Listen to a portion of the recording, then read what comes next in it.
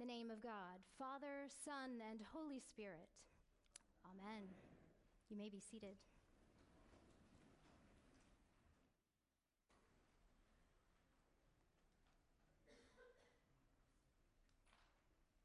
We probably don't have to try very hard to remember a time when the balance in our lives somehow was disrupted. Perhaps the birth of a baby has blessed the family, and you find yourself a little groggy, missing your prior sleep patterns.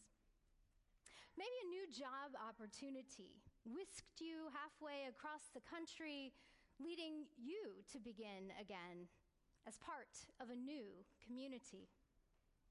Or perhaps a beloved mentor died quite suddenly, leaving you bereft of cherished wisdom.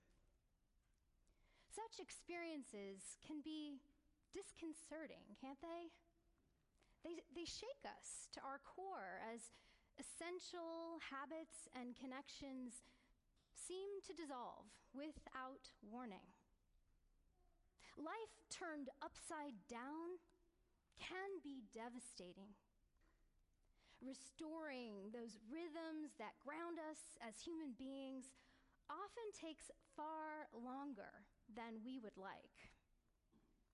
Some in our world, displaced from their native lands, will never see home again. Some struggle for years, decades even, stuck in the arduous process of asylum seeking, residing on the periphery of human society. In today's story from the Hebrew Scriptures, it's not a real stretch to imagine ourselves in Elijah's shoes.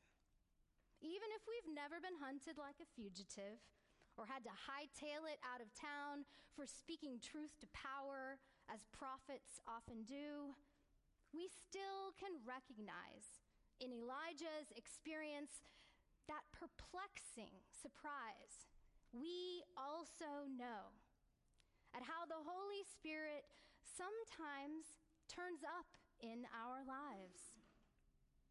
Oh, we see it with great satisfaction when the Holy Spirit seems to be smoothing the way for us, helping us, like Elijah in this passage, to slay all day. But it's harder to notice the divine hand at work when life gets rocky. Then we tend to wonder just where that elusive spirit is waiting in the wings. Or we protest her habit of showing up right at the moment we'd rather be left alone. Too often in life, we're in survival mode, weighed down by traumas and tribulations.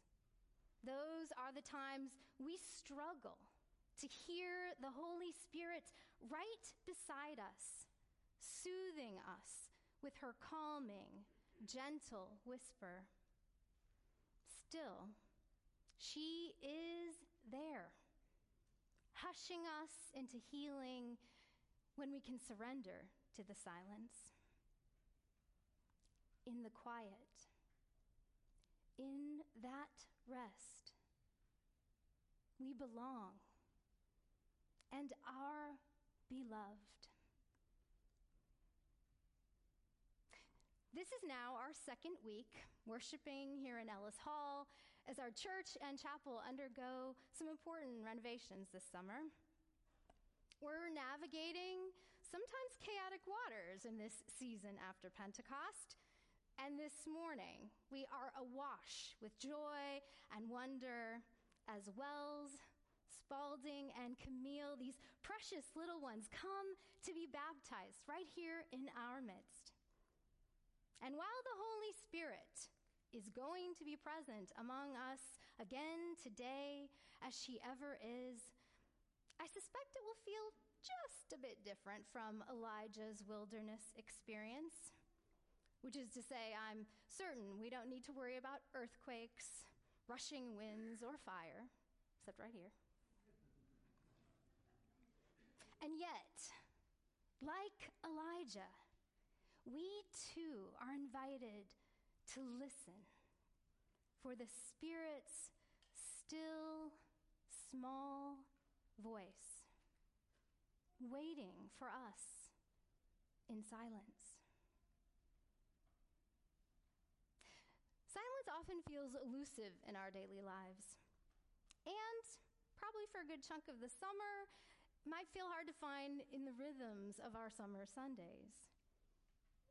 If there's anything we do well to notice, drawn together in this constellation, temporarily displaced from our sanctuary, it's that the Holy Spirit still shows up. Sometimes in ways that evade our expectations. If you're familiar with our baptismal service, you'll anticipate hearing the Spirit's name invoked when water splashes on foreheads. You'll also expect to see that oil of chrism glistening, a seal of the Holy Spirit, marking God's limitless love on each one of these little ones. As we participate once again in this act of God's welcome, embracing us all, it assures us we do indeed belong to God and to one another. It reminds us that our bodies are blessed to receive and to give grace. It brings us back again and again, rejoicing, enlivened by the Holy Spirit's power to be claimed within this community of faith, hope, and compassion, a community that nurtures us into the fullness of our shared life in Jesus Christ. Whenever we come together to grow and to deepen these sacred connections, we'll find the Holy Spirit sending us out into the world rejoicing. This is the regular rhythm that sustains our life of faith. We are nourished by love in prayer, personal and communal, and we emerge transformed, sent to live in ways that heal us and our world. There is perhaps no better start we can make on this Refugee Ministries Sunday, when we remember all the ways God is moving in our world. There's perhaps no better start than to commit ourselves once again to the baptismal promise that claims and incorporates us all. The promise to seek and serve Christ in all persons, loving our neighbors as ourselves. Perhaps you'll stay today to join our forum immediately following this morning's service as we consider important issues affecting refugees throughout the world. Maybe you can drive a refugee child to swimming lessons this summer. Or you just might find yourself splashing about with the families that we'll take on a lake trip later this week. Refugee families our church is lovingly sponsoring. You know, I hope we'll also make time to see the film Clarkston when it comes out in theaters next year. We had the chance to preview it here at All Saints earlier this past week, and I have to tell you, I was blown away by what I learned in the stories of resilience and hope that this film features. Stories of real people, refugees from around the planet, rebuilding lives right here in our city. There's our powerful, surprising, transformative stories. Stories where the Holy Spirit is turning up. Thank God for that sacred, holy power entrusted to us by the Holy Spirit at our baptism. This power meets every one of us right where we are and ushers in nothing less than the reign of God.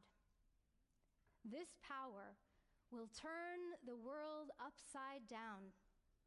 in ways we can scarcely imagine.